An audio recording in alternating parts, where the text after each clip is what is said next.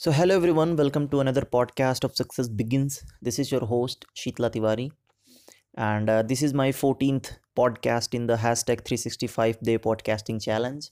And I took this pledge on January 1st to record one podcast daily around various topic. Almost all topics are centered around personality development and how to do better in life. So, welcome to the podcast, and today I want to talk about a very misleading topic, that is negative emotions. uh, I heard that lots of people are cursing that negative emotions are bad, you shouldn't have those emotions. But today I want to talk about some important philosophy and what I think about those emotions.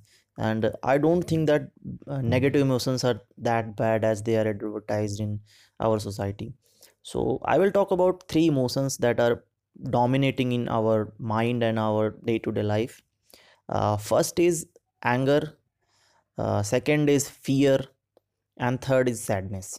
So almost every time when we think that is something negative is happening with us, either we are fearful, either we are sad, or we are angry at someone or something. Or like I will talk about these three emotions, and I will try to break down that why these emotions are not bad. Like they are bad but not that bad as everyone advertises. So without wasting any time, let's begin. So first emotion that is fear. Like everyone thinks that fear is a bad for us, but think about that. When we were came to the earth, when human race born on the earth, at that time अगर किसी झाड़ी के पीछे दो शेर एक human को attack करने जा रहे हैं, तो वो ह्यूमन के अंदर जो फियर का इमोशन होता था वो उसको सेव करता था। बिकॉज अगर आपकी जो बॉडी में जो हार्मोन्स होते हैं, जो फाइट एंड फ्लाइट हार्मोन्स होते हैं, जो डिफरेंट तरीके से आपकी बॉडी को एक्टिवेट करते हैं, वो फियर इमोशन की वजह से ही ज़्यादा एक्टिवेट होते हैं। अगर आपके अंदर वो फियर का इमोशन नहीं होता, अगर आपके अंदर वो फियर का जो कॉन्सेप्ट और जो मैकेनिज्म है वो एलिमिनेट हो जाता, तो आई गेस कि हमारी जो ह्यूमन रेस थी वो ख़त्म हो सकती थी जब वो शुरू हुई थी। तो फियर की वजह से ही जब हम पे कोई अटैक होने लगता था, या हम कहीं गिरने लगते थे, या कुछ भी ऐसी अनअवॉइडेबल सर्कमस्टेंसेज आते थे, तो हमारे अंदर का जो डर होता था वो हमें जिंदा रखता था, वो हमें भगाता था वहाँ से। और इसका एक दूसरा लॉजिक और ये है कि जैसे कि पहले आदमियों के पास पूँछ हुआ करती थी, like humans have to have tail, but throughout the time we like हमने उनको यूज़ करना बंद कर दिया, सो दे कम्प्लीटली डिसअपियर्ड। तो अगर जो फियर का कोई यूज़ नहीं होता हमारे बॉडी में, या हमारे डे टू डे लाइफ में, या हमारे सर्वाइवल में अगर फियर का कोई यूज़ नहीं होता, तो फियर का इमोशन भी अब तक ख़त्म हो चुका होता। बिकॉज बॉडी और इकोसिस्टम ऐसी तरीके से डिज़ाइन किया गया है कि जो भी चीज़ें आपको प्रोवाइड है उनका कहीं ना कहीं आपके सर्वाइवल में यूज़ है। वो चाहे इमोशन है, चाहे आपके हाथ की पांचों उंगलियां, या दो पैर दो हाथ, तो हर एक चीज़ का एक प्रॉपर यूज़ है। तो जो ये फियर हार्मोन्स है, जैसे कि चलो इस समय तो हमारे पास बहुत चीज़ें हैं कि हमें शेर से या जंगली जानवरों से डरने की ज़रूरत नहीं है, बट आज भी हम जैसे कि किसी बिजनेस में कोई डिसीजन करते हैं तो डर की वजह से कहीं हमारा लॉस हो जाए, हम दो बार सोचते हैं। तो वो दो बार सोचने से ही आप पॉसिबल डेंजर को अवॉइड कर सकते हो। या रोड क्रॉस करते समय आपके अंदर डर होता है कि अ, अगर मैं रोड क्रॉस ध्यान से नहीं करूँगा तो ये डर है कि मैं कहीं किसी गाड़ी से टक्कर हो सकती है। तो वो फियर हार्मोन ही है जो हमें सरवाइव करने में मदद करता है। अगर हर एक बंदा फियरलेस हो जाए तो आप सोचो कितना डिज़ास्टर क्रिएट हो सकता है पूरे वर्ल्ड में। ना मैं आपसे डर रहा हूँ, ना आप मुझसे डर रहे हो, और ना मैं किसी अपने ऊपर से डर रहा हूँ, क्योंकि मैं फियरलेस हूँ, मेरे अंदर फियर का कोई कॉन्सेप्ट ही नहीं है। तो हम एक इकोसिस्टम में रह ही नहीं पाएंगे। डर हमारे लिए बहुत ज़रूरी है कि जैसे कि मैं अपने पेरेंट्स से डरता हूँ, या आप अपने पेरेंट्स से डरते हो, या आपके पेरेंट्स गवर्नमेंट से डरते हैं, पुलिस से डरते हैं, जो क्राइम हो रहा है वो लोग पुलिस से डरते हैं। तो एक फ़ियर जो है उसका बहुत इंपॉर्टेंस है हमारे सर्वाइवल में। ऐसा नहीं है कि फ़ियर एक कम्प्लीटली रॉन्ग है। अगर आपको कहीं फ़ियर हो रहा है तो ऐसा है कि आप बहुत एबनॉर्मल हो, आपको फ़ियरलेस होना चाहिए। फियर इज़ गुड, बट उसको यूज़, जैसे कि स्टेज फियर होता है, बहुत लोग को जाने में स्टेज फियर होता है। स्टेज फियर एक बुरी चीज़ है, बट इतनी भी बुरी नहीं है। अगर आपको स्टेज फियर रहता है तभी आप पहले से प्रिपरेशन करोगे और अपने 2-4 बार रिहर्सल करोगे ताकि आप वहाँ पे जाके मिस्टेक्स ना करो। तो फियर एक ऐसा मैकेनिज़्म है जो कि हमें सर्वाइव करने में, अच्छा करने में, एक अच्छे डिसीज़न लेने में हमारी मदद करता है, क्योंकि फियर की वजह से है या तो हम भागते हैं या रुक के 2 बार सोचते हैं। अगर हमारे ऊपर अटैक हो रहा है, हम डेंजर में हैं, तो उस समय फियर जो है flight and fight hormone activate करेगा, आप भागोगे वहाँ से। अगर आप किसी फ्यूचर को डिसीजन में ले रहे हो तो फियर ऐसे हार्मोन्स एक्टिवेट करेगा जो आपको सोचने पे मजबूर करेगा।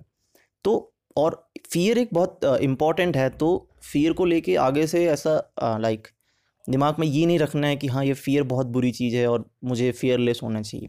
Fear is good for you and you have to manage yourself according to that. And second emotion that I want to talk about is anger. So like people think that anger is like not good for us. If someone is angry of yeah, like if you are angry on someone, then you are showing a bad behavior. So there is a very misconception, like there is anger and there is aggression. Anger is emotion, but aggression is a behavior. So when you are angry at someone and you are throwing them away, or you are fighting with them, you are punching them, then that's your aggression, not anger.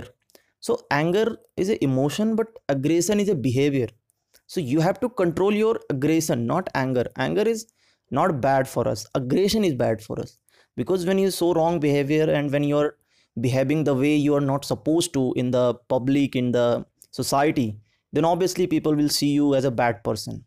So अगर आपको ये लगता है कि anger बुरा है, तो एक सर्वे हुआ था, उसमें एंगर एक बहुत अच्छा वो है कि जैसे कि जब हमारे शुरू में जब इंसान धरती पे आया, तो अगर समझ लो 2 इंसान हैं और एक बंदा मेहनत करके कुछ ले रहा है और दूसरा बंदा उसको चुरा के खा जा रहा है।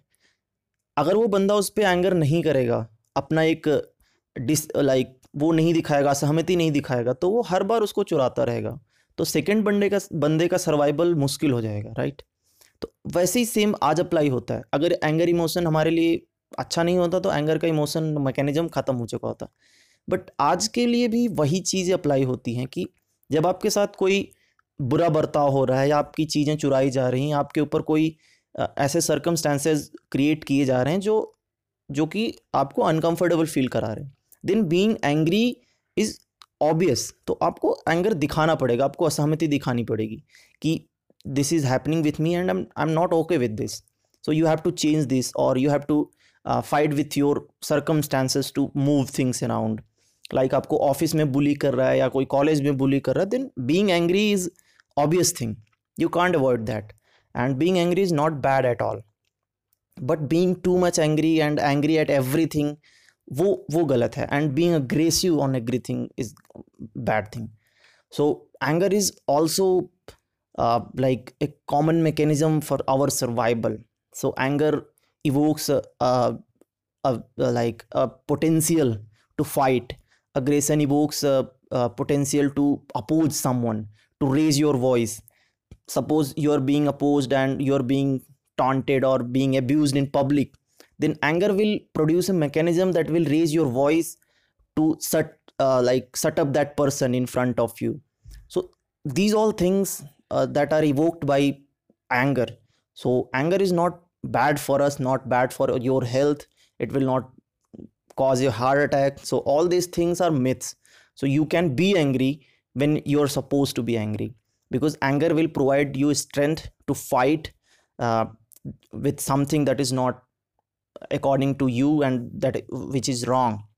So this is the second emotion. And the third emotion is I want to talk about is sadness. So lots of people think that being sad on something is not good. हमको अपने को हमेशा happy रहना चाहिए। But आप एक चीज़ सोचो कि if you are not sad on the things that are meant to be sad, like अगर आपकी फैमिली में किसी की डेथ हो जाती है and you are not sad about that, हाँ, then there is no concept of family. Like news में हम रोज़ पढ़ते हैं कि 10 लोग की मौत हो गई, but we don't become that much sad.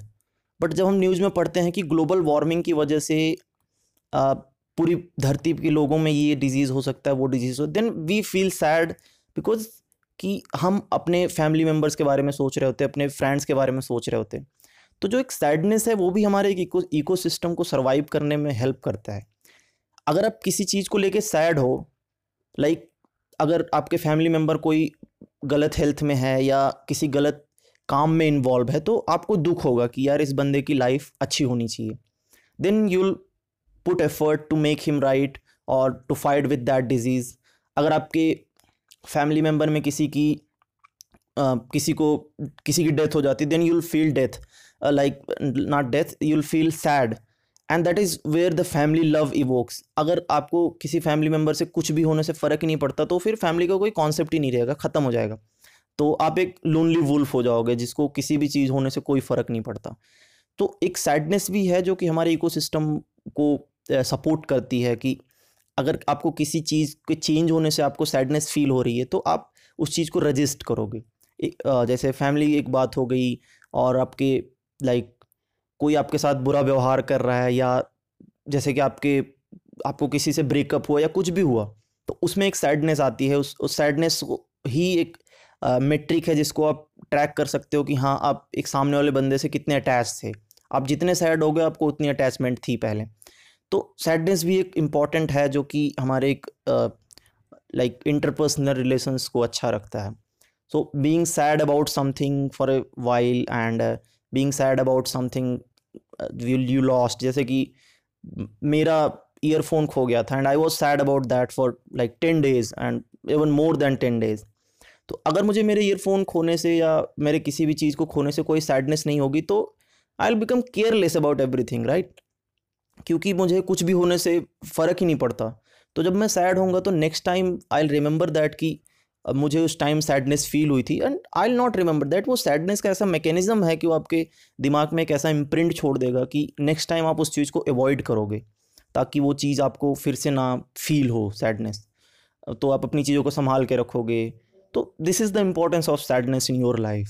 So being sad is not bad at all, being angry is not bad at all. और ये जो नेगेटिव इमोशंस पे इतना ज़्यादा स्टिग्मा लगाया गया है कि आपको हमेशा पॉजिटिव रहना चाहिए, be positive, be enthusiastic, be happy every time, तो ऐसा कुछ नहीं है। And be natural, feel whatever you are like supposed to feel, and accept that you are sad, you are angry, and you are afraid of something, because having acceptance of your feeling will provide you strength to fight with the circumstances. So I hope I made my point clear regarding these negative emotions, and thank you for listening this podcast. And if you like this podcast, then share this podcast on any of your social channel or social media. And if you want to share some thoughts and some improvements in this podcast, then just let me know on my social handles. And this is your host Sheetla Tiwari signing off for the day. Have a good day. Thank you.